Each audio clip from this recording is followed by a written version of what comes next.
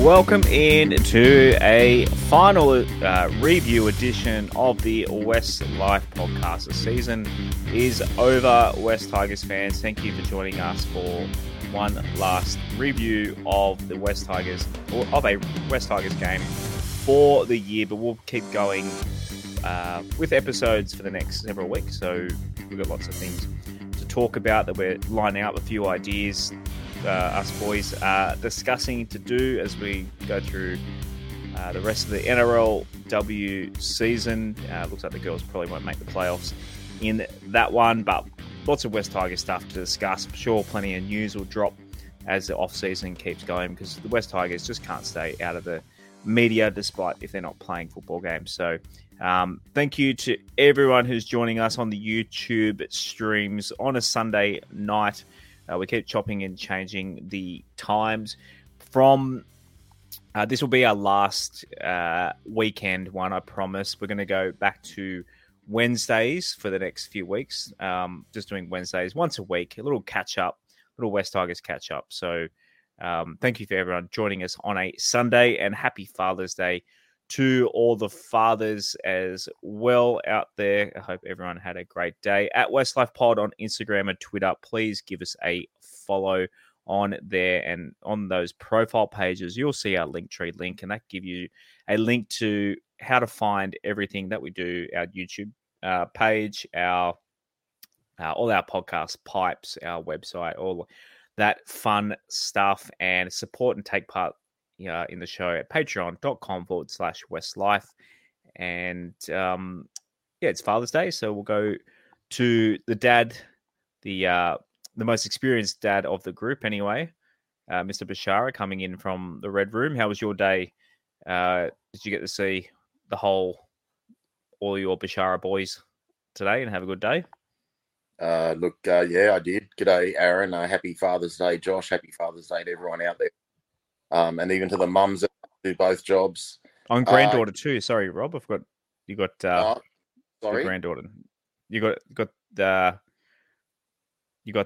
more than just got a grandchild on the way, not here yet. On the way. It's on the way. Yeah. On the way, yeah. In the oven.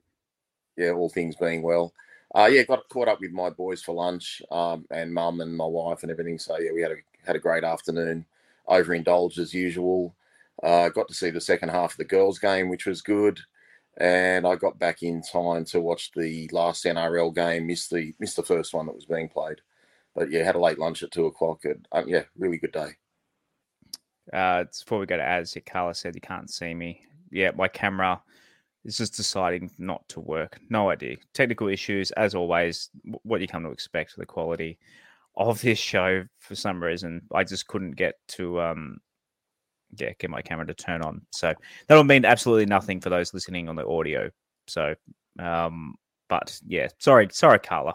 I didn't do my makeup. That's the real reason I didn't put my face on tonight. One man that doesn't need makeup, Aaron Thompson, coming in, got his hoodie on, freshly back from the NRLW today. Close, Josh. AFLW. What did I say? NRLW. Yeah, I didn't go to the Goldie today. My mouth can't even say the words AFL, it seems. Well, g'day, Rob. G'day, Josh. G'day, everyone who's watching or listening. Happy Father's Day to both of you gentlemen this evening. Happy Father's Day to all the other dads out there, including my own still recovering in hospital. Hopefully you're out soon. I'm just relieved the season's over. It's nice to have some other teams I can support in other codes. Was exciting for me personally, being there live to watch the Swans AFLW girls get their first win in their history in the first round of their second season. So that was a nice, exciting afternoon for me. A very close, tense game. Are the Swans in the finals? That's how much I know about AFL. In the men's, yes, they are. They finished 8th, and they're off to play Carlton at the MCG on Friday night. That's just I got them in better, so that's the emotional attachment to the AFL is gambling. So that's the beauty of gambling. It can make you love absolutely anything. Speaking of things we don't love, we're going to go to news first. So the only real bit of news, really, and that kind of comes out of the game on the weekend, is this whole End the Pasco Fiasco reboot that was at Brookvale on Friday night. So they went all out with the signs this time. The one at the Dolphins game was just a bit of spray paint, graffiti style on a bed sheet. It looked like these ones are full on printed, proper. Looks like they've gone a nice. What font would that be? It's a font without serifs, so very easy to read from a distance. The one saying "End the Fiasco," end the Pasco Fiasco. Fans deserve better, and then Pasco equals wooden spoon. So,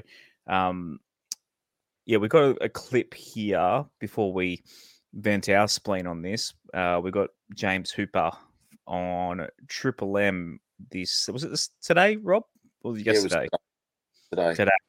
Kind of summing up this whole thing with a couple of clips of him, and we'll discuss it from there. If I just try and get them up, where is it?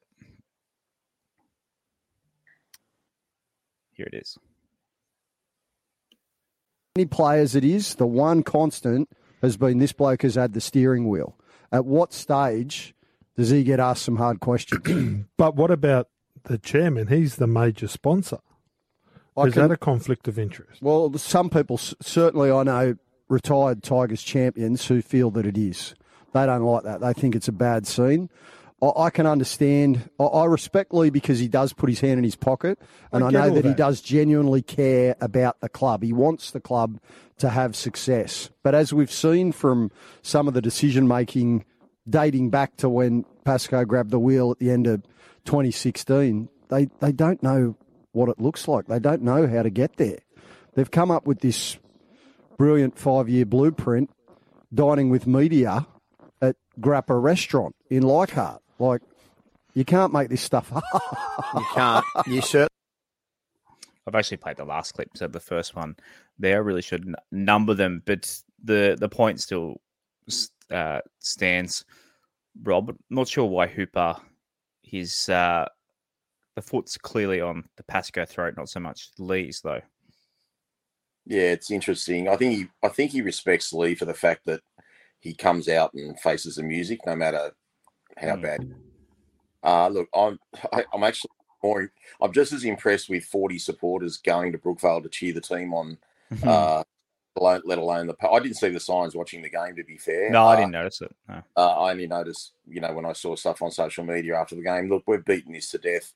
I'd love to talk footy, which we will talk footy. Not that there's much positive to talk there, but look, he's not the only guy that's got to go. But it'll certainly be a start, and we want to go into this new era, new freshness about us, and now Tim Sheens has gone. We've got Benji taking the helm, but we've still got all this stuff going on with.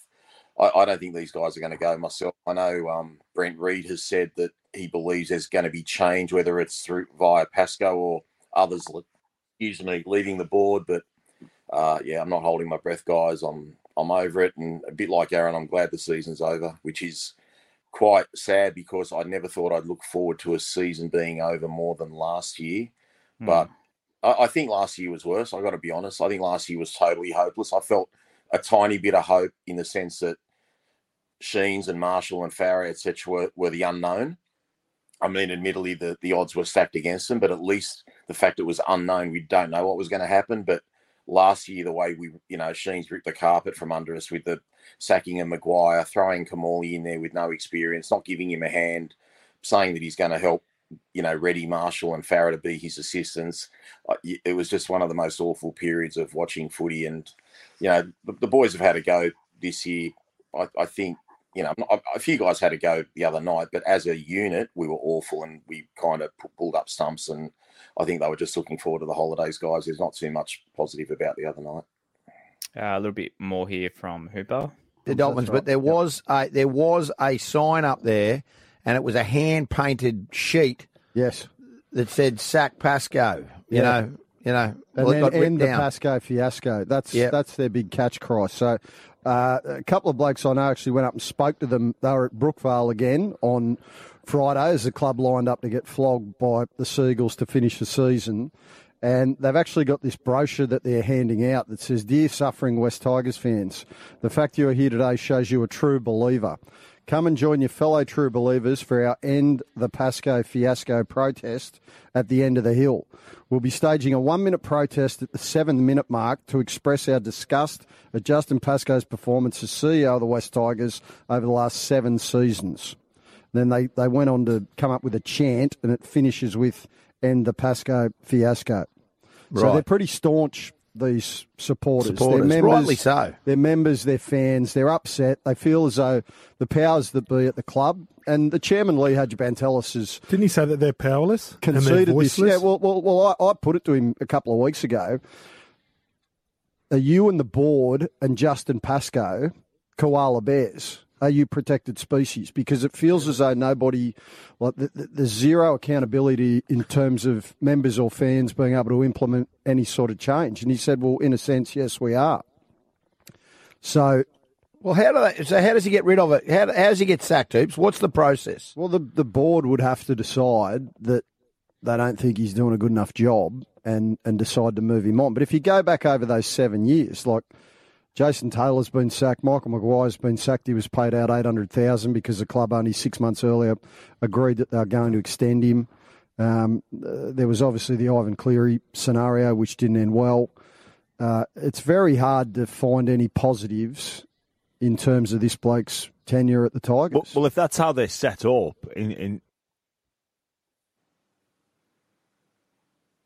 as a lot of... as I was listening to that, they talked about discussing chants and all that sort of thing. I mean, we're talking about it, and it got in the media somewhat. But to do this at Brookvale, as Rob said, like, man, it seems like they could have done this possibly at a home game. Seems like it was an uphill battle for these guys doing this protest at Brookvale when they would have been a tiny, tiny little corner of Brookvale Oval. All I can think is maybe they thought at a home game any sign they put up would be more likely to be taken down. Which it did anyway. Yeah, which happened, but that was for a different reason, that particular one at the Dolphins game. But yeah, maybe they thought they could potentially get away with it at an away venue, but apparently... Lottoland or whatever, 4 Pines Park or whatever they're called now, staff deemed it as offensive or something like that and kicked most of them out. So, yeah, I mean, like us, the rest of the fans / membership base, they've had it up to their tether with the fiasco that's going on right now. It doesn't feel like there's any way out of this deep dark hole that we're in, and we all want change, and fans are trying to get change however they see fit, really, at the moment. Yeah, absolutely. And Josh, just on that, I know you've cut it like a sentence short. You know, Hooper's raved on about it. The three of us have raved on about it. Shane's raved on about it when he's been on the show in previous times. But James, what's his name? James Hooper. Graham. No, James Graham, yeah. The ex-Canterbury St George player. He said the best line shortly after. You just cut it off just as he was about to say it. That's okay, but he goes, the way the board and the CEO look at themselves, like the fact that they're untouchable, it's like they're marking their own homework. Yeah. That was exactly the line. And I thought that was just so poignant, marking your own homework. And they are protected, you know. Everyone says get rid of them. 4 of those members are West Ashfield members. So they're both on the West Ashfield board and the West Tigers board. So it's very complicated. As I keep saying to you guys, I don't think who's there and how they're there is an issue except for the conflict of interest with the chairman. I just think if the decisions were better, and you can't get decisions perfectly right all the time, but we've constantly made bad decisions. If you get the decisions right, no one would be complaining. You know, like we go into, like he said earlier on that clip too, he said we went into a 5-year plan with a 2-year Tim Sheen's going to be coach. Now it's only 1 year. We've fast-tracked that. You know, there's lots of things that we can go on about. But yeah, we're just stuck. And I don't know how it's going to change, but look, the season's over. I think that the thing they have to do right now is just, as I've texted Lee after we got that, notice a couple of weeks ago, just get behind Benji, give him the necessary support he needs, and don't stab him in the back, because they just seem to go, down the road of, knifing their coaches or getting rid of them, or one of them walked out, obviously, but they just don't seem to stick it out. And my fear is, if we start the season next year in the same way, as I said in previous episodes, what's going to happen? Are they going to stick by Benji if we're 0-8?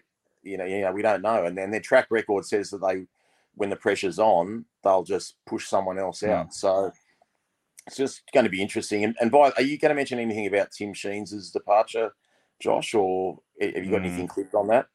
No, the only reason I ask is I want to, I don't think it's a big conspiracy thing, but why is Tim Sheens not allowed to talk to the media? It seems to me that he's been paid out his whole contract, and if you resign from your position, you resign. You don't get paid out anything. So to me, I feel like we're being misled about why he left, whether he was pushed and paid out his next year's salary, which we suggested they do a few months ago. But even that whole thing doesn't make sense. And I don't want to accuse anyone of exactly what's happening. I'm just, hypothesizing here. But it just makes no sense that he's been hushed up. If he, I think he's hushing up because he's been paid for next year already, but he's been pushed. Yeah. So, and I find that rather interesting too. And Lee puts it as, oh no, Benji has just progressed quicker than expected. It's just, exactly. It's just all lies. It's just the lying. He said a few weeks ago on 360, Josh, he goes, Benji was always in our long-term plans to be head coach. And I'm thinking to myself, well, that's not true, because in 2021, you went after Serraldo as hard as he could. In 2022, you went after Serraldo as hard as he could. Benji was never a plan to be a coach. It was an idea concocted at a lunch at Grappa at Leichhardt. Which you've mentioned.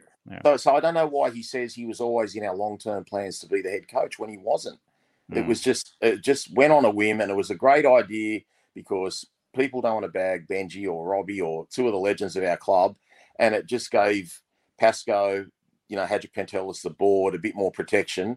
And Sheens' job, as we've said before, was just a buffer to the media because he's a good talker. As recently as 2 months ago, he was saying we can still make the finals. Like, that's the sort of shit we've been fed. So anyway, it's over now. We've got another year next year. I don't know how much of that's going to change, but we will just sit and wait and pray for a miracle. Here's Benji's press conference kind of segues a little bit with this clip in particular. Here's Benji saying basically the whole club need to be accountable for the team's performance this year.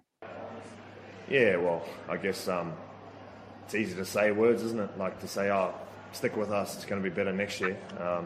The proof's in the pudding. That's the truth of it. And it doesn't matter what we say right now, until we get on the field next year and we play, we have to prove that.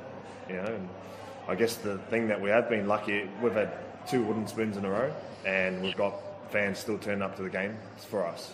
Or we have signing sessions, and the rock solids are still coming, So that's positive, but we have to be better on the field and more consistent and get it right, because if we don't, well, it's going to be another long year. So Nuffa.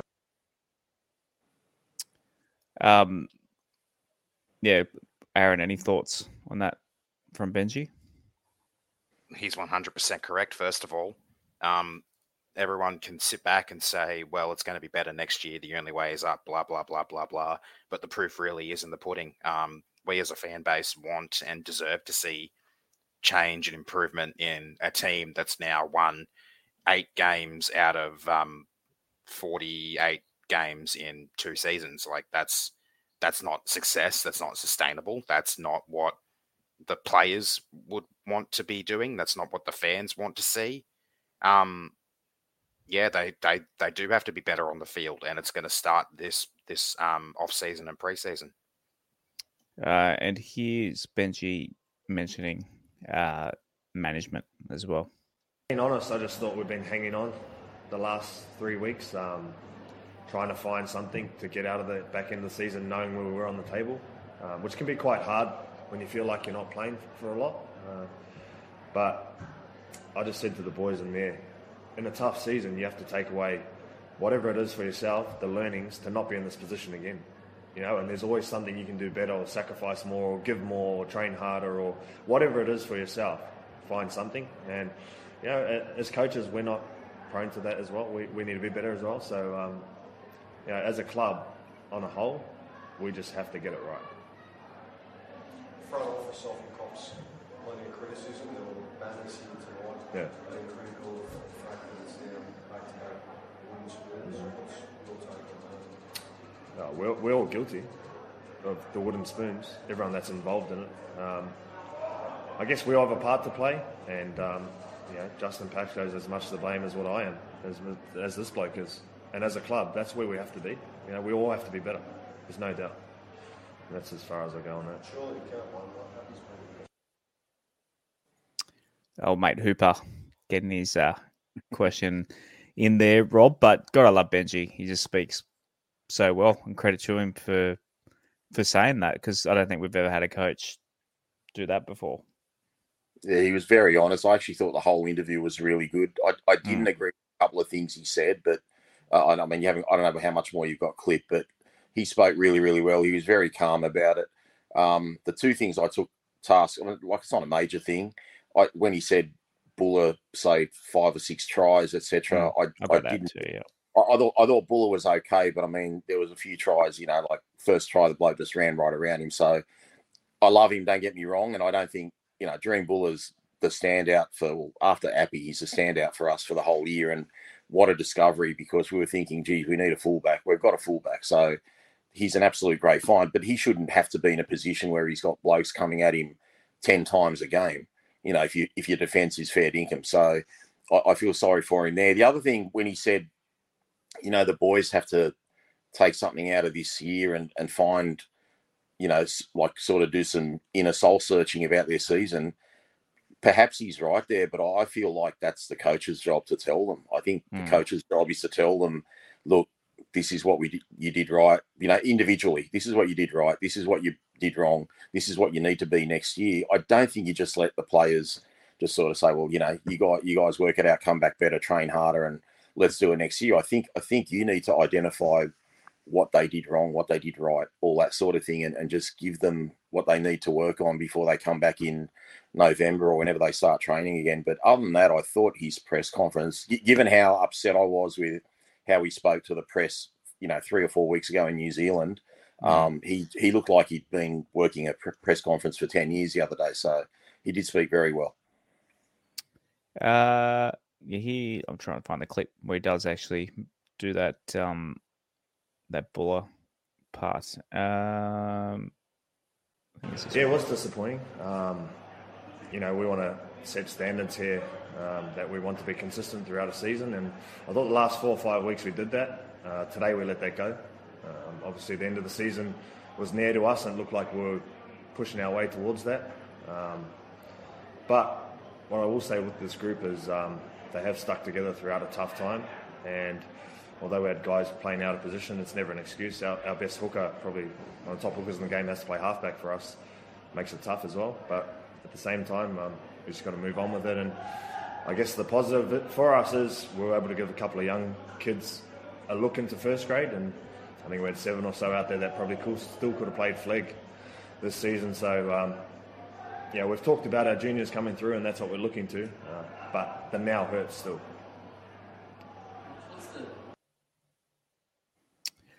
As some good points there from Benji. I mean, Dream Buller 2020, what year is it? 2023 will be known as the year we found Dream Buller at the very least. Yeah, and he's going to be even better with a full preseason under his belt next year. It was quite obvious that the length of the season and his lack of a build-in to it has kind of caught up with him. He's slowed down a little bit in his production and what he's putting out there, but I have no doubt in my mind that he's a find of the future, and he'll get better and better, and will be even better next year. And the only thing I'm really looking forward to on Dally M night is the Rookie of the Year award, because I honestly think that's a race in 3 between Buller, Preston from the Dogs, and Taruva from the Panthers.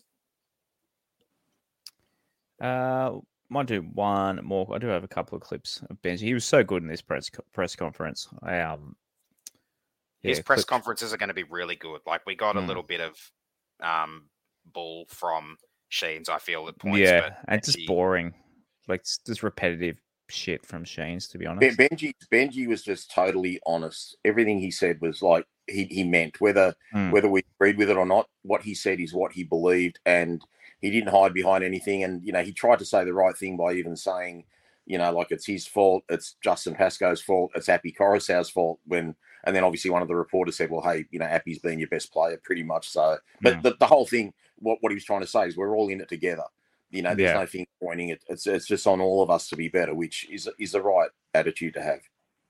Yeah, one thing you say about Benji compared to the coaches that we've sacked is, despite him playing for other clubs in between his times playing for us, like, that Benji 100% loves his club and will put it.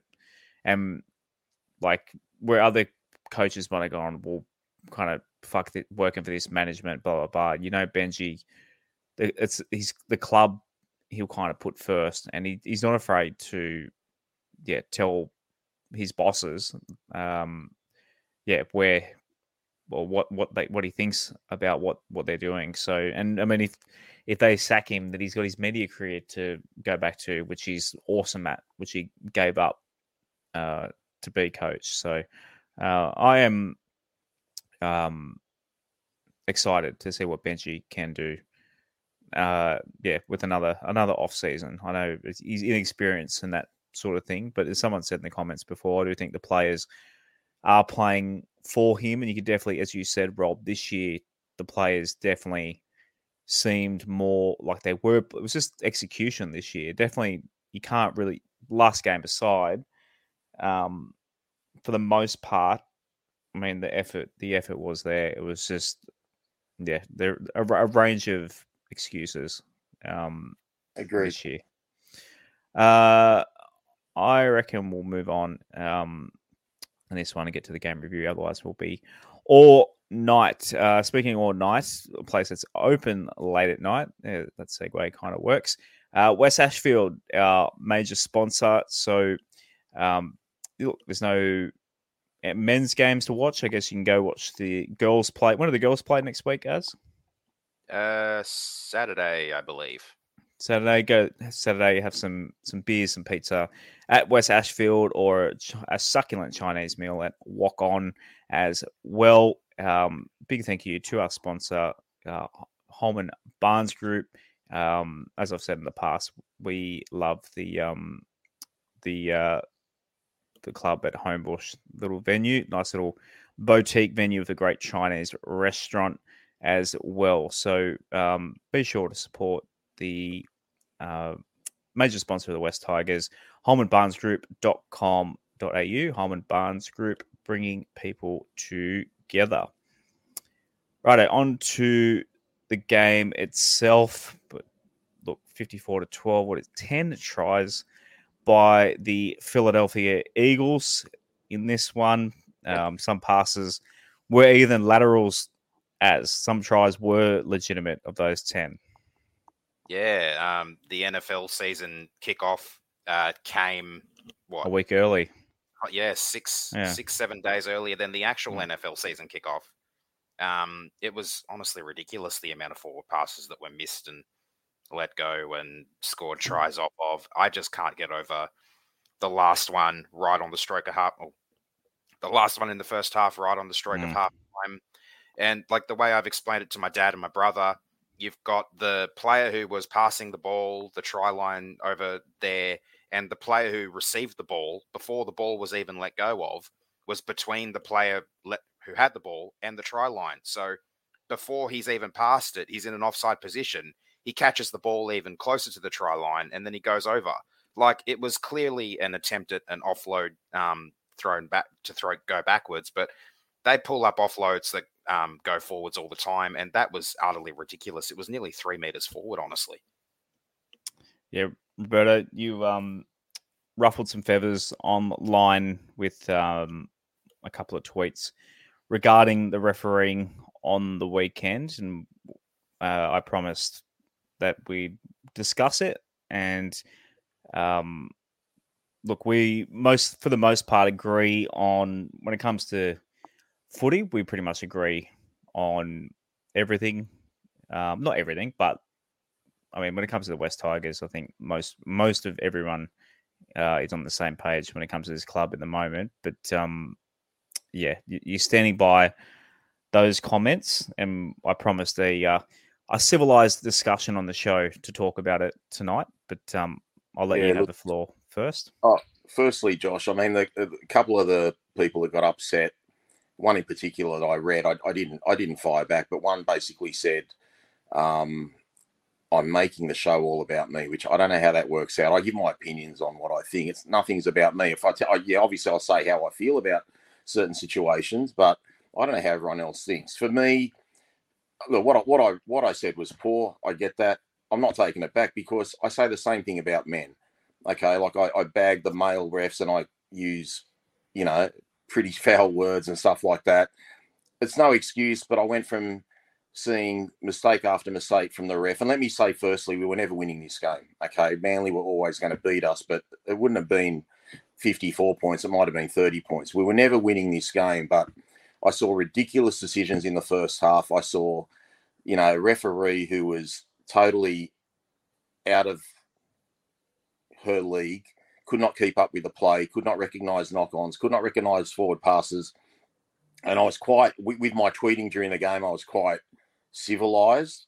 And then when that last pass, which she didn't get any help from the touch judge, but when that last pass went a mile forward to the Manly left winger, whose name escapes me, he's only been there a few weeks, and everyone just kind of stopped and it was play on the water to try. I just absolutely lost my cool, and I just thought, how does this happen to us? And it's not a sexist thing. I saw the highlights of Casey Badger's games today, and she was outstanding. She didn't miss a beat, and I've just gone blank on who the referee was in the Cronulla game. He was outstanding as well. So the two games today were officiated really well. The frustrating thing for me, and it's nothing to do with the referee or the officiating, it just seems we could do a 6-hour podcast on all the times we got ripped off. And even when we're getting pumped by God knows how many the other night, they looked at Isaiah Papali'i's try and got it to frame by frame by frame to make sure it looked like it dropped. And then Kapoa's try in the corner, I could just see them. I actually thought it might have even touched the touching goal line, but I'm like, they're going to turn this back, and they've gone over it, with a fine-tooth comb. And as I discussed with Aaron today on the Discord, the part that gets me, I always say that reviews should be right every time. You just can't get reviews wrong. But I go back to that Newcastle game when Tom Talau was awarded a try, and they went replay after replay to see if Jareem Buller batted it back, and there was no conclusive evidence to say it went backwards or forward. Yeah. So the protocol has to be to go with the on-field decision, and they didn't.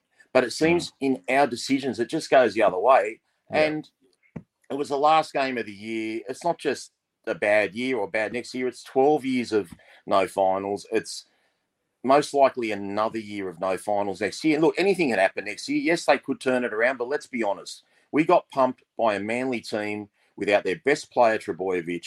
I know we were missing players, but their best player, Trbojevic. Ruben Garrick's up there in their top 5 players. And maybe Aaron can help me out here. Where did Manly finish? 11th or 12th? Like, it wasn't even like they're in the top 8. Okay, so we got towed up by the 12th place team. We've won 8 games out of 48. So the reality is, unless there's an absolute miracle that happens at Concord next year, it's going to be hard to win a lot more games. I mean, if we win 10 games next year, it'll be a massive improvement, and we won't make finals. Like, what finished 8th this year? 32? So that's, and if you had 3 buys there, that's 13 wins and 3 buys. So I'm just frustrated. Yeah, I shouldn't say what I say, but you know what? It's nothing to do with rugby league, Josh, but look, we live in the best country in the world, but at the same time, we're run by minorities. Everyone wants to tell you how to be, how to act. Everyone wants to kill everyone's personality. They're not going to do that to me. I'll just be me. And if you don't like my social media, just unfollow it. Don't teach me how to act. I'm in my late 50s. I'll do what I want to a reasonable degree. And if I call someone a rude word to a female, I'm going to say the same kind of rude word to a bloke as well. You want to see my tweets about Ashley Klein or Adam G or any of these blokes when they've screwed us over? Like, I go hard. I'm actually not being sexist. I'm being the opposite. I'm treating everyone equally. I'm fucking bagging the shit out of everyone. So yeah. I was just frustrated, mate. And I knew what I know it's wrong, and I know it's rude, and I know they're humans, but I'm not going to their page. I'm not sending, Belinda, whatever her name is, a text, or they don't know what I tweet or what I don't tweet. But it's these stupid fucking do-gooders that just want to, put you in a basket if you don't behave how they want. So if you don't agree with a certain thing, you're a sexist, or you're a racist, or you're a homophobe, or you're this, or you're that, and they want to give you that cancel culture shit, and they're not doing it to me, mate. I'll be who I want. If they don't like it, they can get stuffed. It's really simple. And it'd be hypocritical. I wasn't going to make you, I didn't expect you to apologize or anything, because the reason why you've become a cult hero and so popular on this show is because you say how you feel and passionately behind it. And yeah, that's why people love it. A lot of people agreed. Josh, there's lots of us, mate. We're the majority. We're like the people. Like, I reckon. Look, I'm being super minimum here. 50% of the fan base want change, minimum. Maybe 65 or even 70%. And with our podcast, we've whether it's willingly or unwillingly, the three of us have become spokesmen for trying to advocate change. Like right now, look, let me tell you something, guys. I mean, and it's not a nice feeling, but pretty much 99% of the people within Concord hate my guts. Okay, they hate everything that comes out of my mouth. Even people that I thought were my friends. Okay, unfollowed me on social media. Don't talk to me. Don't contact me anymore. People I considered lifelong friends. Okay, so if that's how they feel, that's fine. But I just don't get how they don't see how poor we are, and for all the embarrassment we've had, and it's not real. I'm not really having a go at Manly, but when I see Daly Cherry Evans pass the ball in the end goal to Jake Trebojevic, and then Jason Saab pass the ball to, I forget what his name is, the hyphenated name, number 14 or whatever it is. And like I said to you the other week, Josh, how many players score their first try against us? Okay, it's always us. But when I see that, that's under 10 stuff, mate, that you see it down at King George at Rozelle on a Sunday morning. Under 10s, passing the ball in the end goal. And that's just like, I'm trying to sit there and be cool, but that's, for me personally, that's like stabbing me in the heart. And if I'm feeling like that, I know there's at least a lot of people that think like me, feeling the same way, thinking, wow, how humiliating is that? So if I was on the coaching staff, and I'm no coach, but if I was on the coaching staff, I've got those 2 tries on fucking loop every time we play Manly for the next decade. Okay, every time, if we ever get to a position where we're in the top 4 and we feel complacent, just show them that video of the Manly tries where they just rubbed it in our face and treated us like fucking 10-year-olds. Okay, and that's pride isn't about rainbow colours on a jersey, mate. Pride is about having a fucking go every week. And this team needs to show pride every week and not turn up stumps. Like the girls today, they fucking had a red-hot crack and they were missing everyone. And their defence on the try line was so admirable. They looked like they were going to fall apart all second half, and they hung on and they hung on and they hung on. They didn't get the win, but I was so proud of how they hung in there. The other night, we missed 61 tackles. I mean, Benji's had them up for a long time. I accept that they wanted the season to be over. It wasn't going to change anything, but, we had 2 blokes in, Josh and Kit, making debuts, and that's how they're going to remember their debut, getting fucking pumped by 40-odd points. It's, it's just not fun as a supporter. And we knew we were going to lose. Like, it's just, I don't know, man. We say the same shit every week. It's not going to change. It's just a matter of trying to keep our sanity. But I'll always go for the team. I'll always love the team. But it's very hard to love the team when you're hated by people that you don't hate. Like, I get Hadji Pantelis and Pasco and these idiots on the board hating us, but when there's other people in there that kind of, they don't like you and you've loved them and supported them all your life, it's a bitter pill to swallow. But we love the colours, we love the team. We're not going to change. We're not going to go for another team, and we're going to keep pushing until we do get some change. And eventually, it's got to happen. These guys just can't keep being in denial. The board has to change. It's not just Pasco. Pasco goes as a start, but we need multiple people to go off that board. Yeah, absolutely. Az, anything to add on that?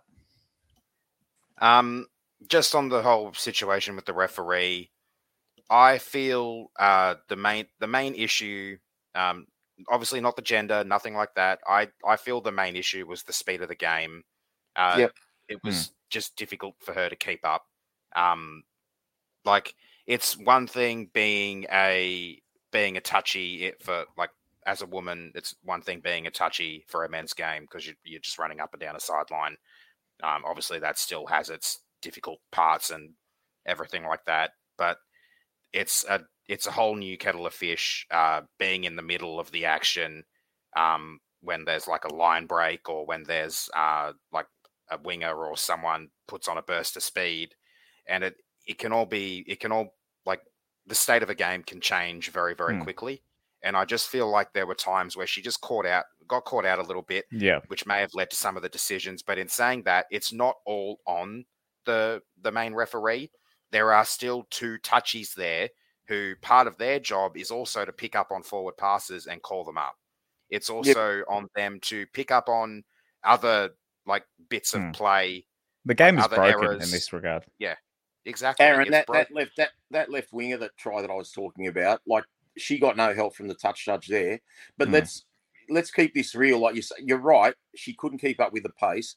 I don't know if you saw any of yesterday's game. I think it might have been, what's his name with the headgear? I think it might have been Josh Curran for New Zealand. Made a break in the second half, got near the halfway line, threw a pass that went maybe 1.5 meters to 2 meters forward, and the touch judge was 20 meters further back, which is why he couldn't call the forward pass. We need technology. I don't want anyone to think we're saying that, women can't keep up with the game. There's men that can't keep up with the game too, mate. And that's a bloke on the sideline. And the guy looked 120. The guy shouldn't have a fucking flag anyway. And that was in the New Zealand Titans game yesterday. So it's about being good enough. It shouldn't be about just giving a job. Like I said, I thought Badger did a good job today. She did a very good job, and she looked like she had the confidence. She didn't miss a beat. And she's entitled to make mistakes. She's more experienced. Yeah. So it's just about putting the best people in for the job. And if a woman's the best person for the job, put her in. If the man's the best person for the job, put her in. Yeah, 100%. But I was just frustrated, man, because it was even one of those tries in the first half. Doreen Buller knocked a pass down from Jason Saab, and she didn't, like, on the run, wave her fist and say 6 again. It was like she was watching the game. Hey, don't watch. Call the game. It's 6 to go. She totally missed it. Like, I just think she was like a deer in headlights. She just really got. She was overwhelmed by the occasion. She'll be better for the experience, but I don't think she'll ever do a first grade game for at least another couple of years. Not in the middle. She'll probably be a touchy, but the difference between her and Badger were chalk and cheese. The whole tweet thing, Rob, it's just I knew, knowing you, what you were trying to say, and it's just the whole. It was more the way you said it, and the way you've said it. Yeah, I shouldn't have said it. You can't fit it obviously in a tweet, but no, I shouldn't have said it. But the thing is, Josh, there's I got more people saying keep it up and keep fucking having a go than people saying it was bad, and I can't please everyone, and I'm not there to please everyone, mate. We're here to talk about West Tigers stuff, and every week we seem to talk about management or this or that. The good thing, guys, is since all that legal crap, the West Tigers haven't been in the media for a week and a half. It's actually been clean and it's been good, and let's hope it stays like that. And if things were better, as we've said many times, we'd be talking about rugby league more. But seriously, we could do a podcast in 3 minutes. You could get the 2 ads out of the way, and I could say Tristan Riley was fantastic till he came off, and it was nice to see Josh Folletti make a couple of good runs, and there are a handful of other good players like Api Coruscant, and there's nothing else to talk about that's positive. The rest of our discussion of the game is going to be about the negativity, and I don't want to do that. But that's what we're faced with every week, whether it's a consolation loss or a thrashing. We have to break down the game, and it's not fun saying, Joe X played shit, or Jimmy Y played shit. But, we had one guy miss over a dozen tackles, and he's been working his ass off the last 3 or 4 games.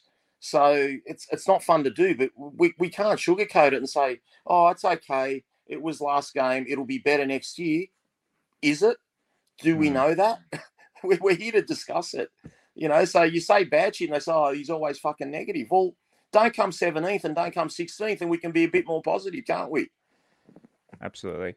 Just on the to put a lid on the whole sexism thing, and we'll get back to the game itself. It's just in terms of cancel culture and that sort of thing, like it pisses me off too, Rob. Like I had people, and look, my political stance, I wouldn't call myself conservative. I wouldn't call myself a lefty either, because I've had arguments with people right wing, left wing. I kind of take everything kind of play the ball as it comes to you, sort of thing. When it comes to political things, I don't think you really should side too far one way or the other. But like someone the other day told me I was racist for like one of my favorite shows, Summer Heights High, Hey Hey Saturday, used to love back in the day. The 12th Man, like someone was trying to tell me, saying, "Oh no, we shouldn't listen or watch those things anymore because they're racist." And I'm like, they're some of my favorite things. Yeah, not like 12th Man is like one of my most favorite things ever, and they're saying, "Oh, we shouldn't be listening to 12th Man albums because the surnames, where you know how he takes a piss out of surnames, but he does it for like Nip McCarr and Sue Ridge Pie. Like he does it, and he's like, "Oh, they're racial connotations." It's like he's not labeling them like they're not racist names. Like he's just literally turning names from what they sound like into English, like funny phrases, like rubbish binny and like shit like that. It's not like he's having a go at someone's race, and it does annoy me when people they try to, especially let's be honest, it's mostly white people coming out in the whole. I know I've gone on a massive tangent here because we've gone from sexism to racism. Mate, it's people that have got no life. That's what it is. Yeah. They've got no sense of humour. They got no life, and they want to put you in a box, and they want to, like you summed it up, cancel culture. That's what it is. Yeah. Like if you don't have a sense of humour, if you can't laugh at things, I'm friends with every race. I'm not racist. Look, I mean, my background's Lebanese, and if you know about Lebanon and Israel, mate, they're like arch enemies, and like three of my best mates are Israelis and Jews. We don't talk about politics. We're just good mates. And that's how it is. I'm not the sort of person where no one's welcome in my house, or if you support this or you support that, you're not welcome. But you just can't say anything, mate, without people jumping down your throat. And I guess that's part of, if you've got a few thousand people listening to the podcast, you're not going to keep everyone happy. But at the same time, we can't just. I don't know, man. I just think you got to have your own personality, and maybe not to go to extremes. I was probably very extreme the other night. But if people go back and see, like I said, what I've said about male referees and that's probably wrong too. I get that. I shouldn't be calling out referees and stuff like that, but I do. And I did the other night, and I do partially regret it, but at the end of the day, I did it, and I thought about it, and I thought, will I say this? And I thought, fuck it, I'm going to say it. I don't care. So anyway, it's done now, mate. It's not a big deal. Kathy said on Facebook, you can't have a sense of humor and be woke. I hate that whole woke thing. Like the word woke. Well, that's what got everyone's ire up. Yeah, that word. I basically said F woke and whatever. And it was if I wanted to put it properly, I probably should have said the best person should be refereeing right now. But I guess from the referee's point of view, they've got to trial referees to see how they go in a dead rubber, just like we've got to see how Josh Folletti or Tristan Riley goes, or Kit or whoever plays. Like we're trialing things knowing that might not be our best player, but we need to blood them. And I'm guessing the referees did the same. But man, when you see like mistake after mistake after mistake, and then obviously like, my blood's percolated to up here when these blokes are passing the ball to each other in the in goal. And I'm just like, man, how do I stop this? Like, it's just, anyway. Maybe. And to counter, just to on the whole racism thing, that's not to say that I don't think that that I think that there's no racism out there. Of course, there's racism within. I feel like the AFL is worse than rugby league, but there's definitely racism. We've had incidents of people being called out and offended on race, and there's definitely homophobia within rugby league, and then 100%. Like, I think things need to be done there. I think there's a homophobic culture within rugby league that needs to be absolutely addressed, and it's obviously that's a massive struggle in itself. And in terms of sexism, there's definitely sexism out there towards females, and I think things need to be done in terms of getting rid of a bit of a culture, a boys' club. But in saying that, in terms of our listenership, you look at all our comments here coming through live, and a lot of my friends who are the most passionate West Tigers fans, they are women. So they must be doing something. The league must be going pretty okay when it comes to sexism, because the female population loves rugby league and they love our show. So yeah, we'll put a lid on that one. And to all the ladies, even though it's Father's Day, shout out to all the ladies that do listen to this show. So as anything else on this game, let's go through a few stats. Hey, let's talk about rugby league itself. 47% possession for the West Tigers, 81%. 81% completion rate. Wouldn't have guessed that as. Yeah, that surprised me a little bit. There was a period where we were holding onto the ball really well, and surprising considering how much of the ball we had against us. And honestly, considering they scored 10 tries, possession considerably more even than I thought it was going to be. Because I did have a look at the stats after the game. I was pretty upset after the game at the end of the with the season being over and everything. And I had a little bit of a look through, and yeah, there were a few things there that surprised me. We were heavily dominated in pretty much every stat, but you'd expect that when you lose, having conceded 10 tries against you and more than 50 points. But yeah. Some other stats there. Line break 16-3. Jesus Christ. Look, a lot of these came. The second half was just, I don't know how much you can take from a lot of these stats. I know, Rob, you said the last game doesn't really mean anything, but I don't know. When it comes to the end of the season, I was just hoping that our guys got through not injured, to be honest. Like the Manly under 10 style tries and that sort of thing, extremely embarrassing. But to be honest, I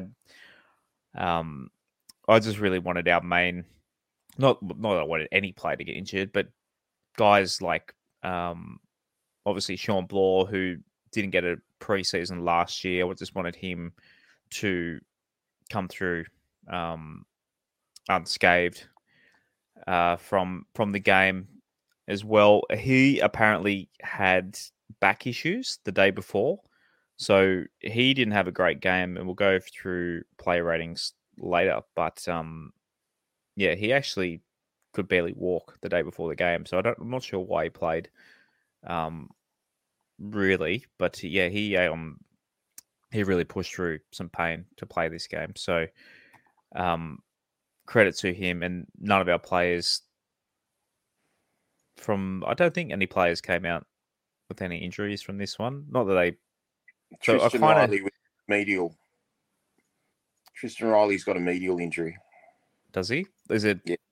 Any idea what grade it is? Like, don't know what grade, but that's what they reported after the game the other night. But other than that, everyone else came through pretty unscathed. But as you said, I mean, just look, they're human beings. As a unit, they just didn't show up, and they've showed up for probably the last 3 weeks straight, maybe 4 weeks straight. But it was just surprising because you thought last game, a few fresh faces, they'll have a go. But I can totally understand why they're looking for next year. But at the same time, you know, it's still, it's a game and we're emotionally attached. Yeah, emotionally attached. But, Manly aren't much chop. They're coming 12th, and we're getting pumped by the team that came 12th. You know, so rugby league's just a game. It's not like basketball or cricket.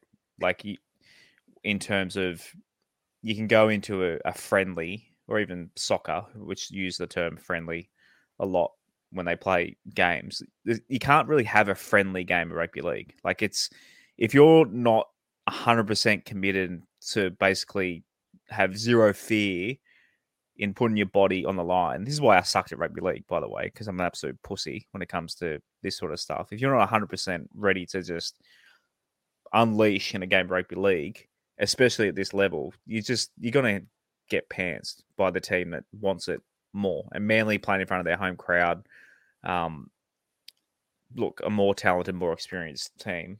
It was always they had Trebojevic's 200th game to play for as well. Yeah, it's just when it comes to these games, I mean, gambling wise, we should have known. I'm sure plenty of West Tigers fans out there were expecting this and put a few multis on and made a bit of cash to kind of ease the pain by how many try scorers they were. But that's the thing too. Not that betting should determine things, but imagine if I was thinking this today, if Cherry Evans or someone he knew, or if like the boys were like, let's try and get Jakey a try tonight, because it's a meaningless game.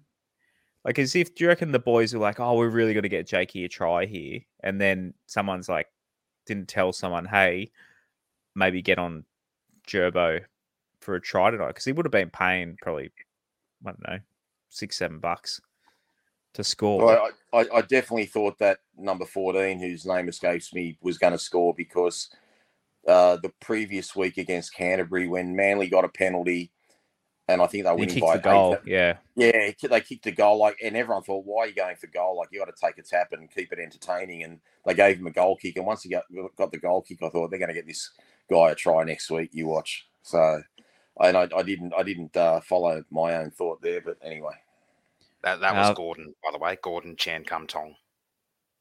Yeah, the cream is young guy. 59. I probably will get cancelled for being a bit racist there, but it just reminded me. It reminded me of the Wayne's World scene. Don't cancel Wayne's World.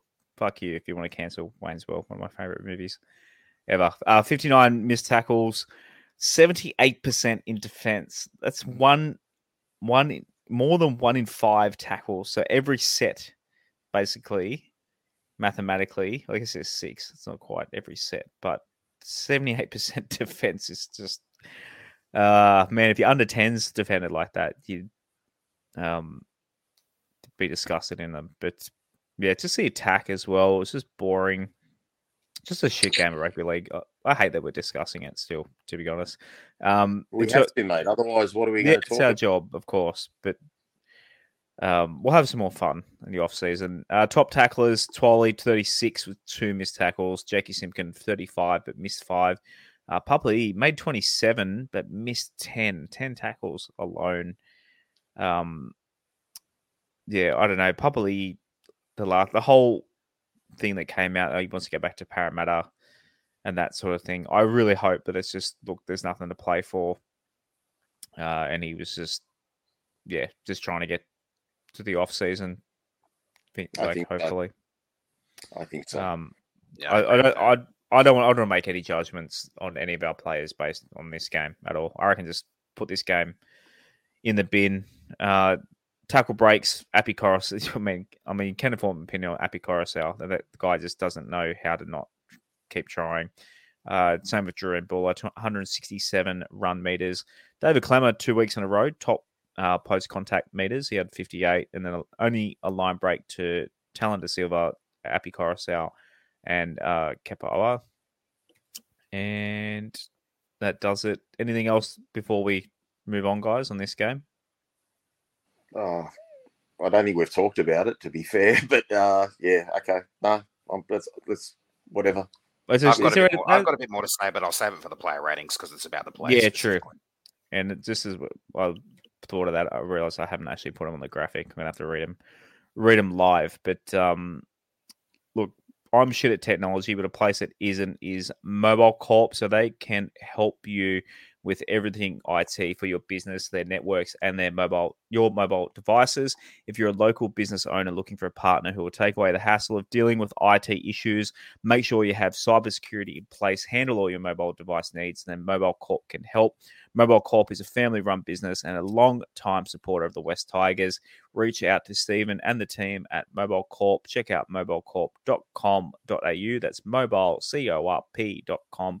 And a big thank you to them for supporting us through the whole season this year. And I'm on a shocker tonight, as this is why I don't do weekends. The NRL W we're going to discuss here, and I completely forgot, because I did all these graphics last night.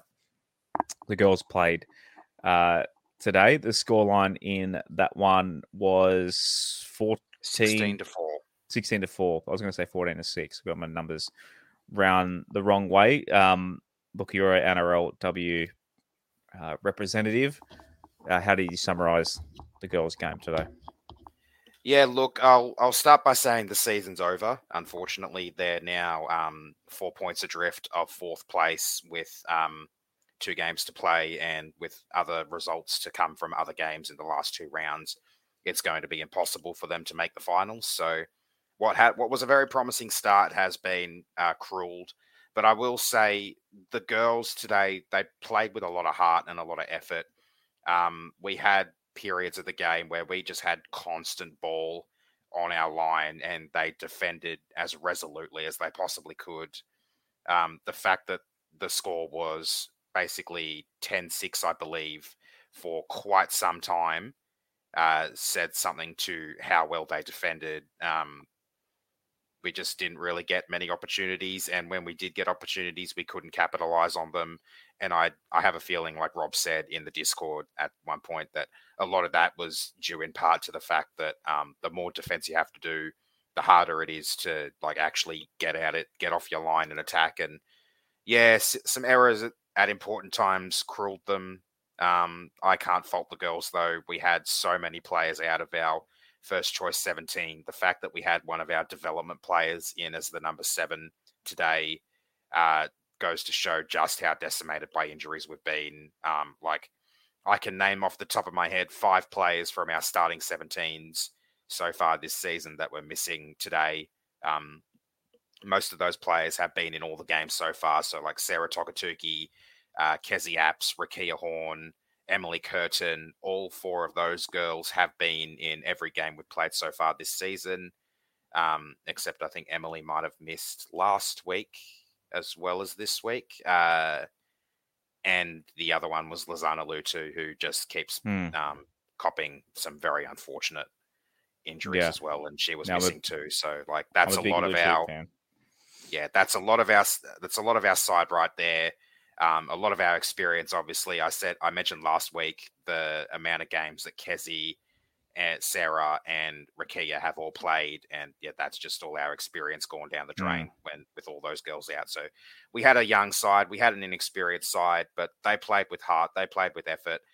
They'll take some learnings from this season. Obviously, they've still got 2 more games to go, but they'll come back better and stronger next year.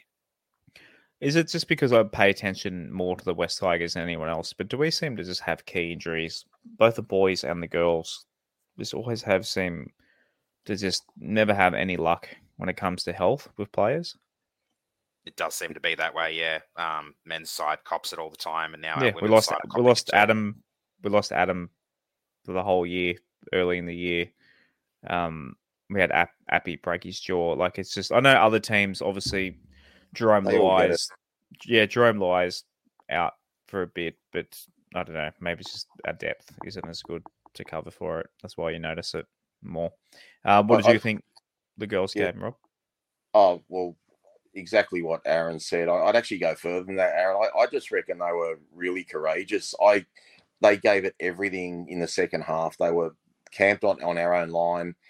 We got a couple of bum decisions. I remember, we goal line dropouts a couple of times where I thought we could have got a 20-metre tap and a 7-tackle set. One in particular where Tess Staines was tackled into the ball that made it go dead. And they just put so much into holding the Gold Coast out that when we finally did get down the other end, I just thought because we were tired, there was a lot of one-out ruck ups. So we were basically doing 5 one-up hit-ups and then putting up a kick. And look, they gave it everything. If you watch that game, if it was, from the second half at least anyway, you would have thought Gold Coast were going to win by 20 or 30. In hindsight, now that the season's over, I know there's 2 more games left. I really think, and it's not a knock on the girls, I just realised how good our team is. Our team should have made the finals. We lost a couple of close games, a couple of late errors off kicks. Those games could have gone our way. A sin bin to Kezi Apps in another game. I think it was at the Canberra game.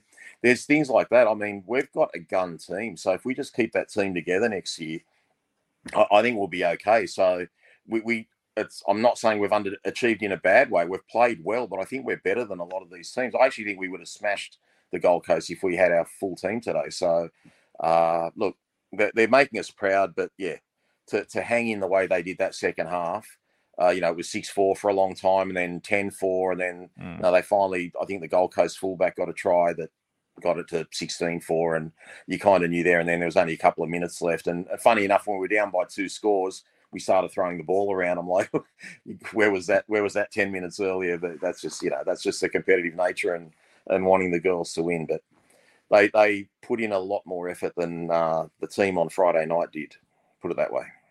Benjamin Angus on YouTube said he'll be at Campbelltown to support them against the Knights. Is that last round next week? That's the last round. So week after next on the Thursday night, I've got my ticket. I'll be there too. I just wish. I mean, how many games have they played at home? Like we haven't seen. I know. They've and then had again. Sorry, Josh. Yeah, so they've had 2 home games. One of them was the doubleheader at Belmore. They've got 2 home games to finish off the season, and this next one coming up is as part of a doubleheader at Newcastle. So we've got 4 home games in total, but only 2 of them at our actual home grounds. I want to see them play at Leichhardt next year. Like, I hope they do get to play at Leichhardt and Campbelltown next year. And like double headers. I think double. That's what I was going to say. Like double.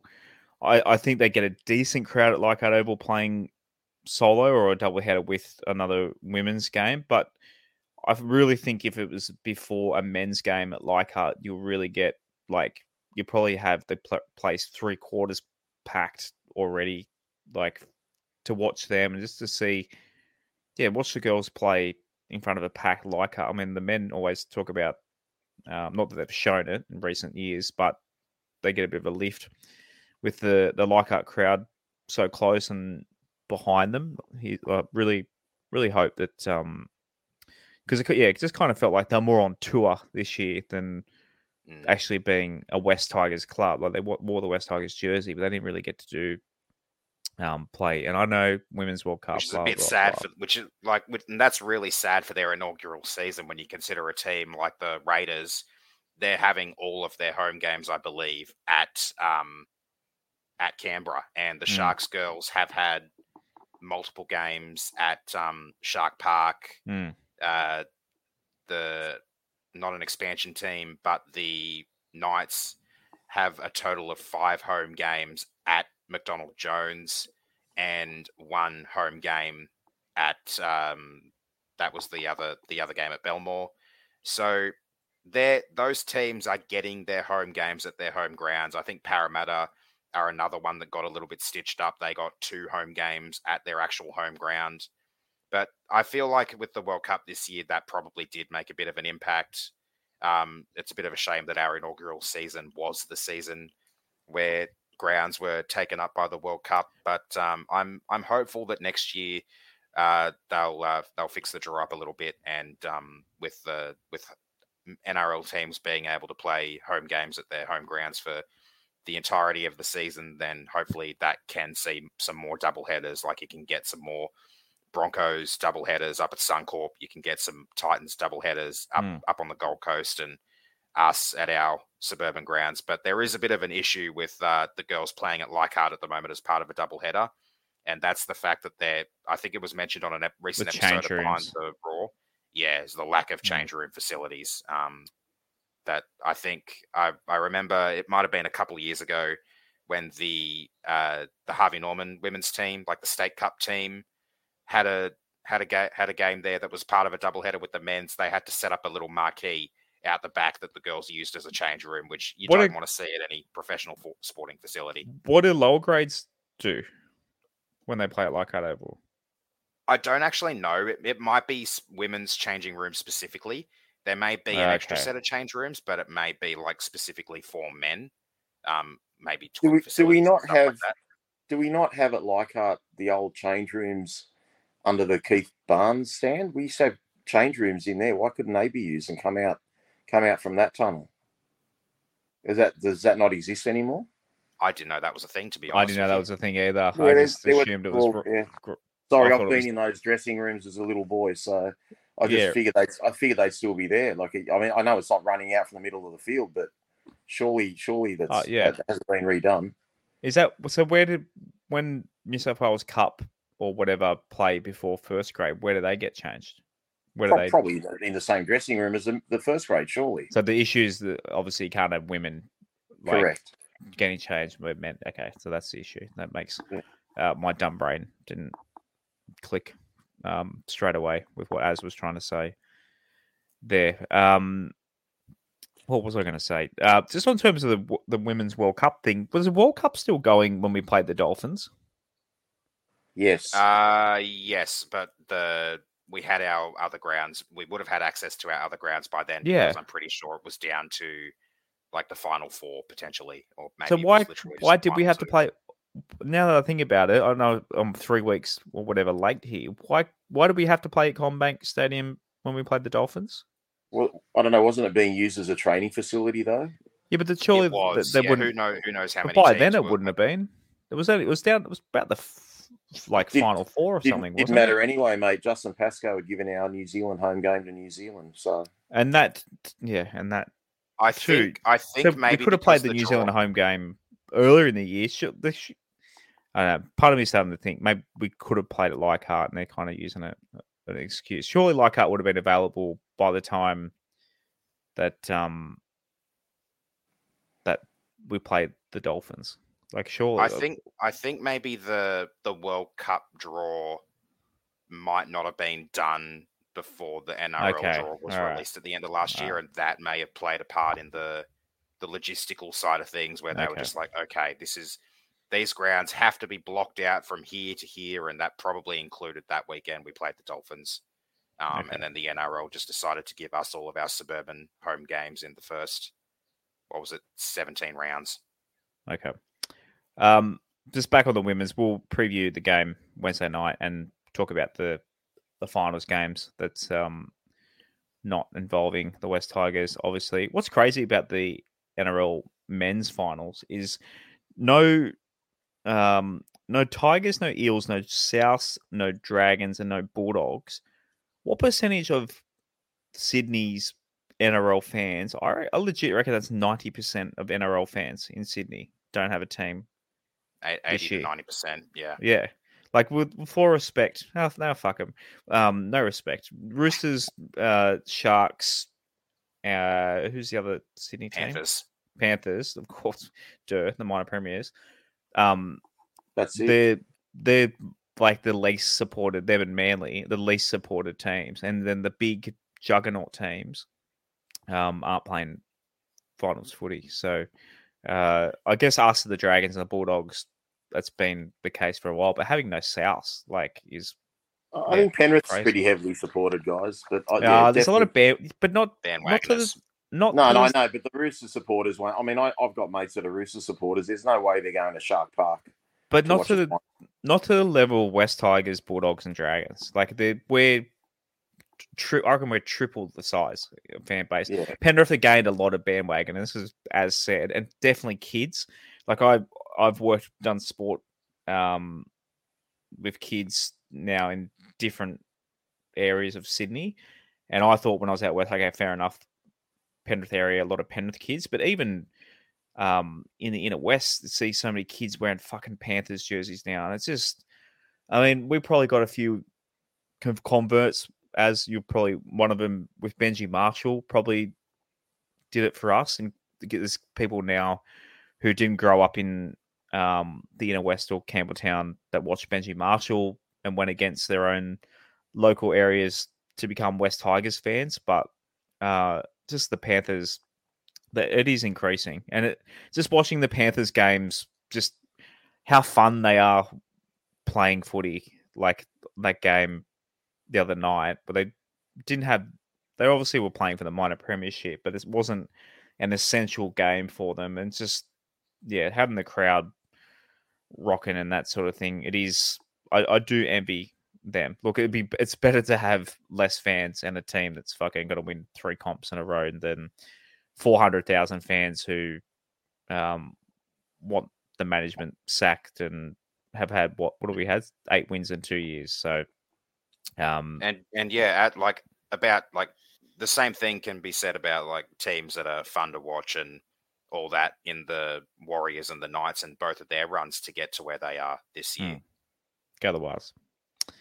I'm on the Warriors bandwagon for the finals. Yeah, so am I. But if they lose, then my backup plan B there is the Knights. But it's a shame that they're likely going to have to play against each other in week 2. I don't know. The Knights turning it around does it give us? Do I want a Schadenfreude on the Knights, or do I want to think, well, if the Knights can turn around, maybe the West Tigers can as well? Jacko deserves it. It's Jacko, the Jacko factor. I don't know. Growing up on the Central Coast, a lot of Knights bandwagoners. Grown up in the 90s, early 2000s, had a lot of Knights bandwagoners then. Maybe that's why I find it hard to support them. But right, player ratings for this game, gotta be honest, not great. The graphics on the screen, inaccurate. I haven't updated them. I don't think. I was about to say that looks like last week's. Yeah, it's definitely last week. So that if you're watching the show as opposed to listening to them, take no notice because I totally forgot to. I'm in off-season mode, not going to lie. Right, Dane Laurie, 3.3. Tristan Riley, 4.5. Talon Silva, 4.1. Jareem Buller, 6.4. Junior Tupou, 4.4. Alex Seyfarth, 4.5. Kepa Owa, 2.6. My guy, Sean Ballor, 3.8, 6.9 for Appy, 5.1 for Clem, Kit Laulili, help me out. Laulili, 4.3, Publi E, 3.7, Fenor Pole, 4.5, Matamua, 3.8, and Jakey Simpkin, 4.3, Alex Twal, 5.9, and Josh Felady, 4.3. I know, boys, it's hard for you because you can't actually read them and you kind of have to listen to me reading them out. Any of those numbers kind of stick out as harsh, or I think Dream Buller 6.4 is low. I think it's rough that look, someone I'm not going to name and shame them. Someone gave him a 1 here for Dream Buller. But they did give zeros and what they're very binary. They've done 1s and 0s the whole across the board there. So they kind of brings it down a few 5s. Yeah, pretty much. I think Dream Buller in a losing side, you can't say he was a 6.4. It was a 10 out of 10 for effort. I don't know. I think it's a fair assessment. 6.4? Yeah, between 6 and 7 is fair enough. I mean, I look at it this way: forget his effort, compare it to his other games where he's been sure, superstar.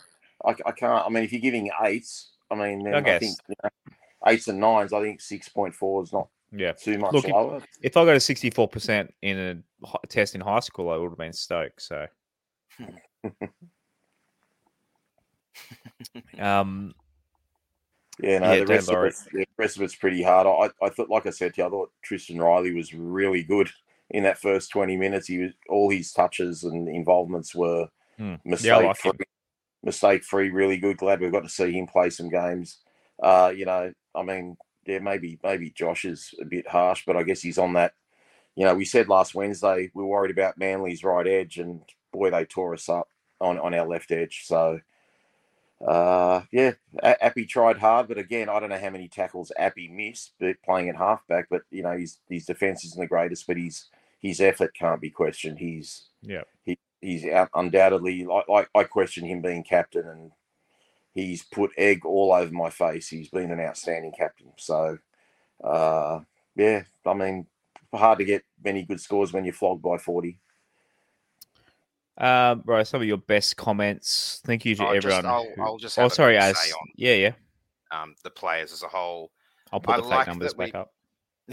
I like that we played the kids, but I most people who listen to this and follow me on Twitter probably saw my end of season rant after the game on Friday. It was a bit of a mixture of frustration, sadness, and a little bit of an outpouring of the heart on the season as a whole. I like that we played the kids, but I feel like the NRL is a competition now where it's a lot harder to do that when they're so young, which is why we have the lower grades. Felity and Kit both played quite well, I believe, given the circumstances, but I feel like both of them are going to need a full season in Cup next year. Like, don't worry about playing them in flag. Don't worry about playing them in the lower grades below those, if they're still eligible for those. But if they get given a full season in flag, time to adjust to the pace that the NRL and the reserve grade sets, then that will set them up for a better potential crack at the top team in 2025. And to an extent, I'd say that about Talon as well. But Talon might be one of those ones where we might be able to give him some games off the bench in first grade because he has that talent. And it's a lot more apparent than some of those other guys. I just feel bad for the kids that got thrown into the deep end a little bit on Friday night. Yeah. But Aaron, I get what you're saying. Good occasion for him too. I get what you're saying, but I have to disagree. But I get your points, and I get the meaning behind it, and you're right. They would perform better under those circumstances, but we needed to get their feet in the water. They needed to get a taste of it. They need to know what they've got to do, even if you're right, even if it is for 2025. But right now they got a taste of it. They'll have a bit more incentive to do better. One thing I've always bagged our club about is we talk this wonderful juniors coming through and we're going to be this and we're going to be that. And then we go buy a bunch of 30-year-olds and 29-year-olds and 31-year-olds and play guys that are leaving the club. I'm actually glad that we played those guys, but I don't think they're the reason we lost by 42 points or whatever the difference was. We lost because I just think as a unit we didn't show up. But we need to be encouraging. Like, this is what should have been done late last year. We should have been giving guys that were fringe players like Junior Tupu, giving them games last year so they're better for this year. Now Junior Tupu is going to be better again next year. So I'm all for, if we're going to talk this game about we want to be somewhere in 5 years, because Appy's not going to be there in 5 years, Clem's not going to be there in 5 years, Bateman's not going to be there in 5 years. If we're really talking about a future, we've got to give these young guys a go and see what they're up to. It was good to see Matamua get a go at lock. Everyone's been saying he's a ball-playing lock, blah, blah, blah. He gets a taste of that. I'm actually happy with the team that was picked. It just obviously the result was poor, but you're going to get that. If we're going to take the sacrifices, I'd rather take the sacrifices this year, even next year if we have to, if it means we're going to be better in 3 or 4 years, because every year we keep saying in 3 years, in 3 years, in 3 years, and nothing's happened. But if we're truly going down the path of developing juniors, we have to give these kids a taste of first grade. So if it means copping a hiding every now and then, I don't mind, but I don't think they're the reason for the hiding. In saying that, Benji in the press conference, which I didn't play, said they tried to get Tommy Talau approved to play.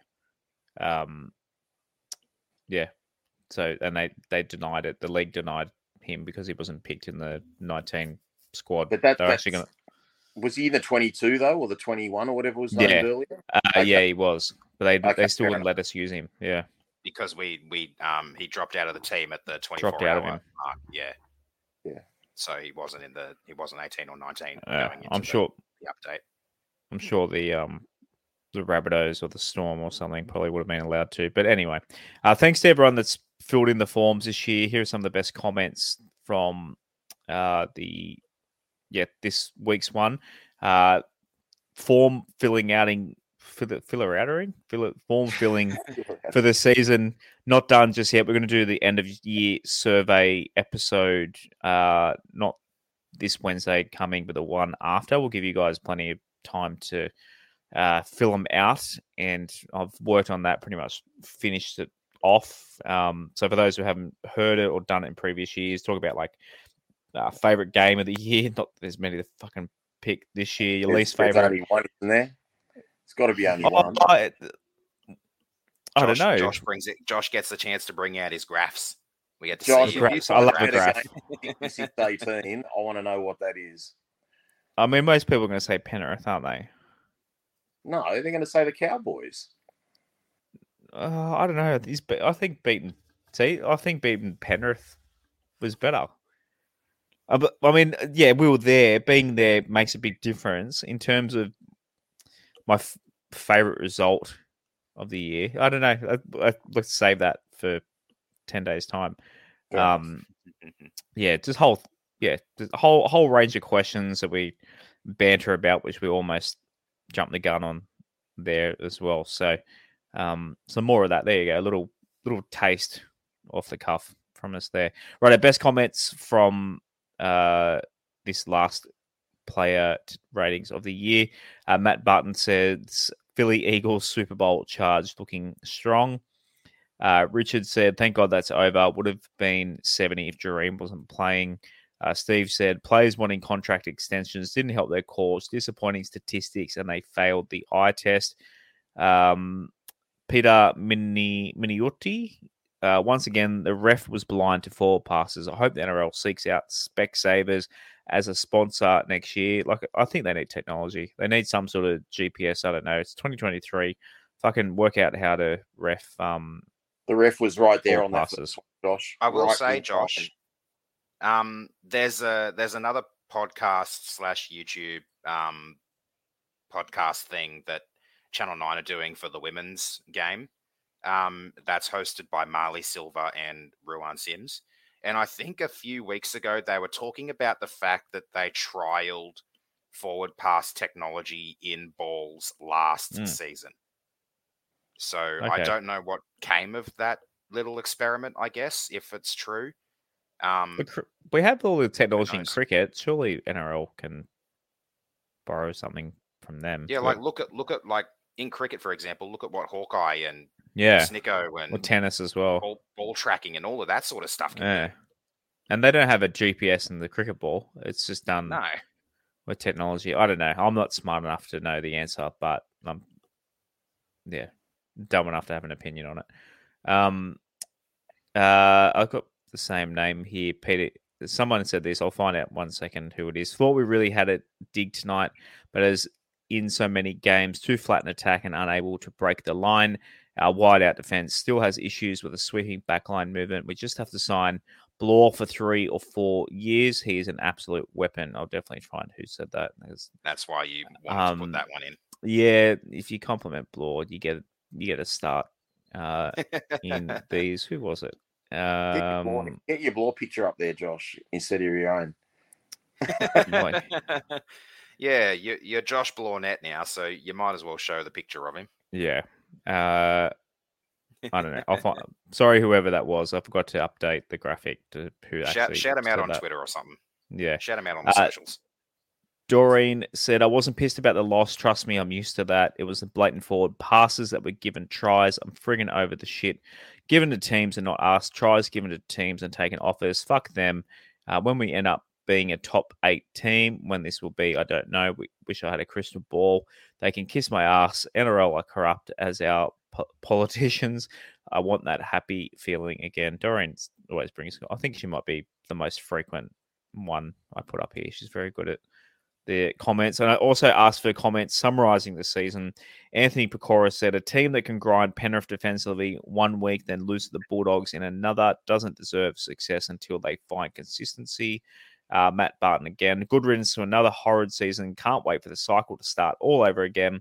Maybe sign an above-average player or two. Hear reports of the boys training the house down and that Benji is a tactical genius before going 0-7 and winning a total of 5 games next season. Yes, I'm calling an improvement. There's a solid foundation of players. More help is needed on the coaching staff. Too often we have looked clueless this year, and the less said on management, the better. Thank you for the show this year, boys. Enjoy the off-season and stay away from men in luxury cars. Okay, I won't read that last bit. Actually, funny enough, I can't get sued for telling this story. I was at the Dog Lovers show in Sydney Olympic Park last week with my son. I had my son on my shoulders, and a woman at the stand said, "Hey, said to my son, would you like a Chubba Chup? Can I give your son a Chubba Chup?"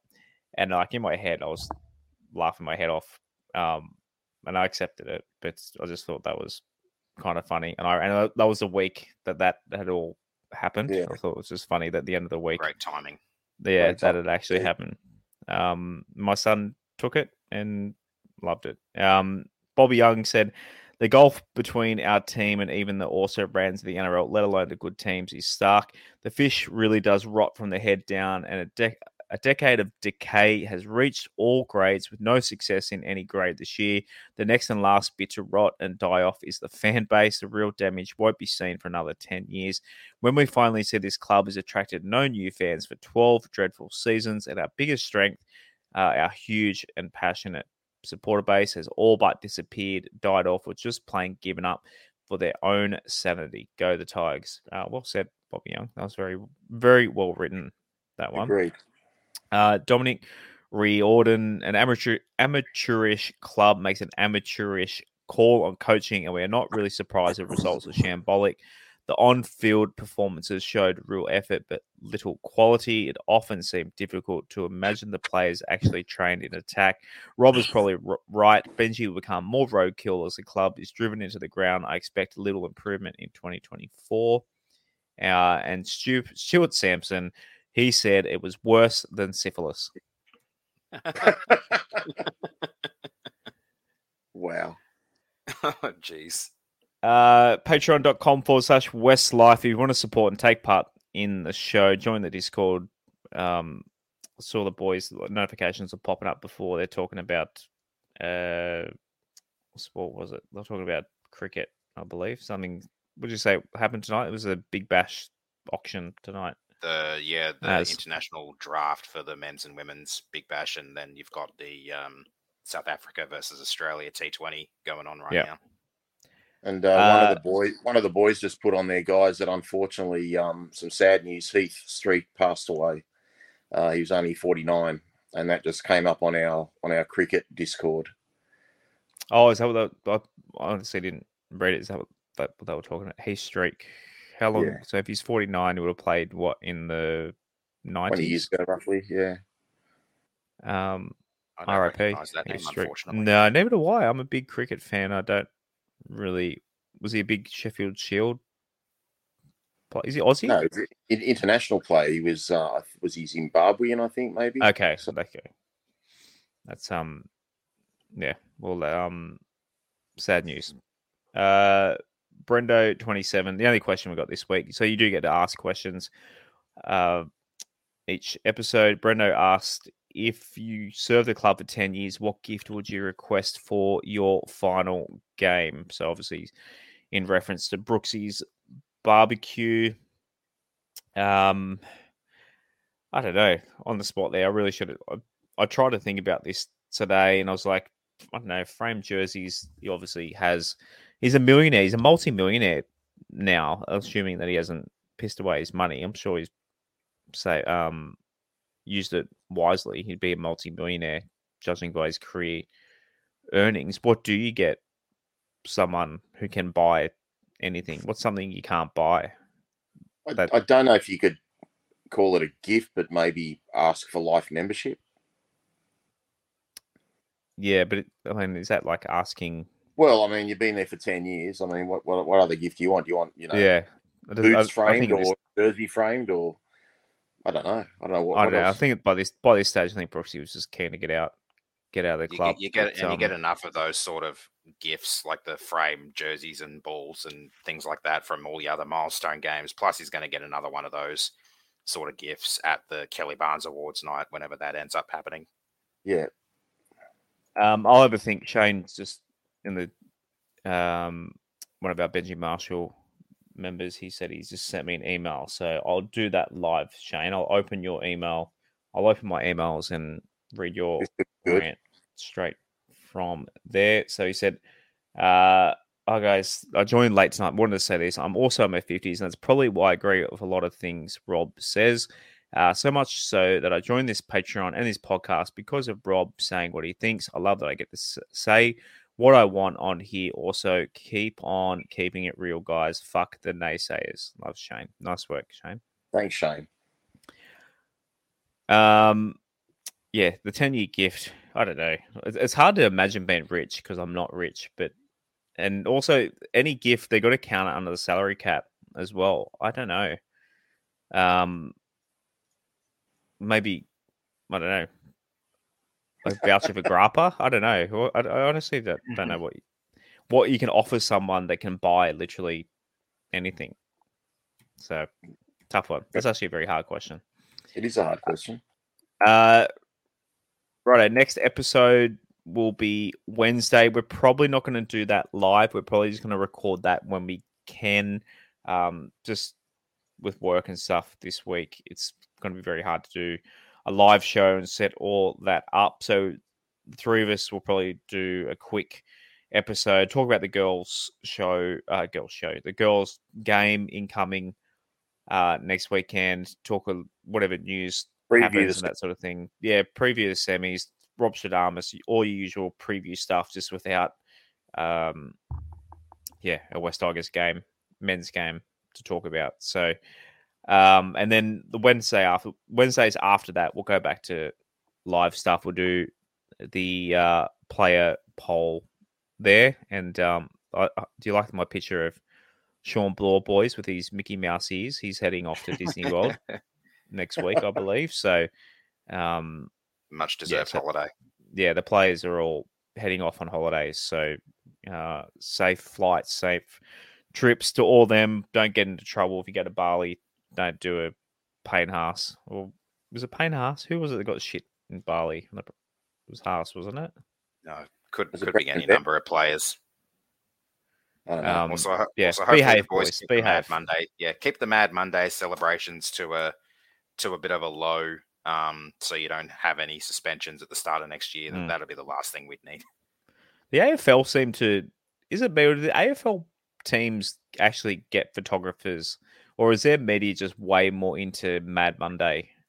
Media way into it. Like I've seen so much footage without even meaning to of AFL teams doing Mad Monday dress ups and shit, and I'm like, it's how a Melbourne thing, I think. Like Geelong Cats have been doing it really well for a number of years. They even took the mickey out of things like other incidents in the game throughout. Yeah, the goalpost thing. That's the one. Yeah, they take the mickey out of some of the commentators and stuff ups that the commentators make too, and they all just have a bit more fun with it. I feel like rugby league teams are getting better at doing just kind of holding private stuff now. I feel like touch wood. Unless you're the Bulldogs. I feel. I think the West Tigers usually do they do like harbour cruises or something. I don't know. I'll ask Sean if I can get an invite. I'll be his +1. Who knows? I'll go along to the boys. Stow away in the suitcase. I guess wear a life jacket, Josh. Wear a life jacket. Oh yeah. I'll have an engine block tied to my ankles, wouldn't I? Yeah.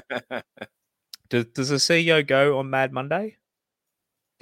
No, he doesn't, but I'm sure he'll get his head in a photo somewhere. Yeah. I mean, normally a CEO doesn't, but it wouldn't surprise me if ours did. But, the good thing with our CEO is he's already dressed for Mad Monday. Oh, they went the races. Jason said in the comments they went the races yesterday. There you go. I didn't see anything. Honestly, it wasn't on the socials yesterday. So I'm sure on their Instagrams, plenty of them. Or maybe they were just trying to be low-key. Yeah. You back any winners yesterday, Roberto? Saturday? We'll talk about that privately. Yeah, okay. There we go. A little tease. But fellas, it's a long one. Over 100 minutes tonight to dissect a game that was probably arguably the worst. Maybe the Cowboys lost, but one of the worst games of rugby league I've ever watched. And it took us 100 minutes to break it all down. So thank you to everyone who joined us live tonight. Like I said, keep an eye on the audio only for Wednesday/Thursday morning for that to go live, and then we'll be back on the airwaves Wednesday week for the player poll, so keep an eye on the socials for the link. Not the player poll, the fucking end of year survey. I'm gonna go to bed. I'm done. I'm cooked. Let's say goodnight to Big Dog. Anything else, boys? I just want to reiterate what you said at the start of the show. Being our last review, just want to thank West Ashfield and Mobile Corp for their support and sponsorship. And hopefully we haven't got them in too much shit because they were going to bail me out. Other than that, all good. Just thanks everyone for listening, and we'll get together the next few Wednesdays and see what how the other teams go in the finals. Yep. If anyone has an idea what you'd like us to talk about on the show, podcast@westlife.com. I just echo what Rob said. Thank you to West Ashfield and Holman Barnes Group and Mobile Corp for all their support for the year. Thank you to everyone who has stuck by us as a show for the season. You've all been in it for the long haul with us. Like, we provide therapy for you guys, but in some ways doing this provides therapy for me. Although sometimes reliving them hasn't been fun or in my best interest, but we do what we do. And one last thing, we didn't talk about this before, but Josh, did you watch the women's game today? I didn't. I only caught literally I was out for lunch for Father's Day. I didn't catch it. Okay. Rob, I'll put you on the spot then. 3-2-1 for the girls. I only saw the second half, Aaron. Saw the second half. Okay. Yes, I'd be. Good question. Well, based on what you saw. Okay. All right. Who was doing our kicking? I liked her general kicking. Well, a lot of our kicks came from Pauline, but Brooke was doing a fair bit of kicking too. Yeah, look, Ebony Pry was going well till she came off injured. I loved her service out of dummy half. I thought she was playing really well. I didn't really zoom in on who. Like, mate, we were defending the whole second half. Like, it was just, Tess Staines played well, and she's on the wing. Like, she had to do a lot of work. There was, the girls just were scrambling. That's probably the best term. Scrambling on our line, and you just thought, nah, they're going to score next tackle. And we kept holding them out. So, look, it was just hard to really pick someone. But I'll trust your judgment, Aaron, if you want to read your 3-2-1. Right. I'll give my 3-2-1. I'll give my 3 to Eliza Cialata. Had probably some of the most damaging carries in the game. 2, I'll give to Jakaya. I was going to give her 3, but she made an error with about 5 minutes to go, and I'm like, I'm going to have to give you 2 now. But especially in defense, she was an absolute monster. There was one set where I think she made 3 tackles in a row. In the first half, she was just determined, and that was after she made an early error as well. She also made a couple of try-saving tackles out on the wing, which were really, really, really strong efforts, and as always, broke a few tackles and made a few breaks of her own. And yeah, Pauline, her kicking game was quite solid. And like, that's not something we can say very often as a team as a group of supporters around the men's game. So yeah, it was really good to see a really good kicking game out there. She gets a lot on those kicks, doesn't she, Aaron? Like, they're big. She kicks. does. She absolutely reefs some of them. She does. They're very as good as the males. I know we're in fully overtime. As did remind me of something, a thought that I did have, just as something to think about before episodes incoming. You know how some podcasts, they call their listeners certain, like the Hello Sport guys. Hello, they call them, what is it, bludgers, and what do they call them? They call them something. Basically, they have a name for their fans. Like do you know what I'm talking about, Rob? A nickname for the fan base. Yeah, I'm too boring. I just call them Westlifers. Well, can we call them the spleen venters or something? Something like that. Have a think about it. Have a think about it, guys. We'll have to think of some body parts, and okay. Yeah, let us know on the socials. Have a think. The listeners as well. Send in what you want to be called in the to the email. Punters and dribblers. Yeah, I think that's what Hello Sport. No, that's what Hello Sports. We can't Hello Sport. That's what they call their the dribblers part. That they've got us right there. That's for sure. Yeah. Righto, guys. To all our fans, love you. See you soon. And boys, as always, go the Tigers. Go the Tigers. Go the Tigers. Thanks for listening to another episode of the West Life Podcast. Please follow us at West Life Pod on Instagram and Twitter, and facebook.com/WestLifePod. You can also support and take part in the show at patreon.com/WestLife, and give us a subscribe on YouTube and turn notifications on. We'll see you again next time on another episode of the West Life Podcast.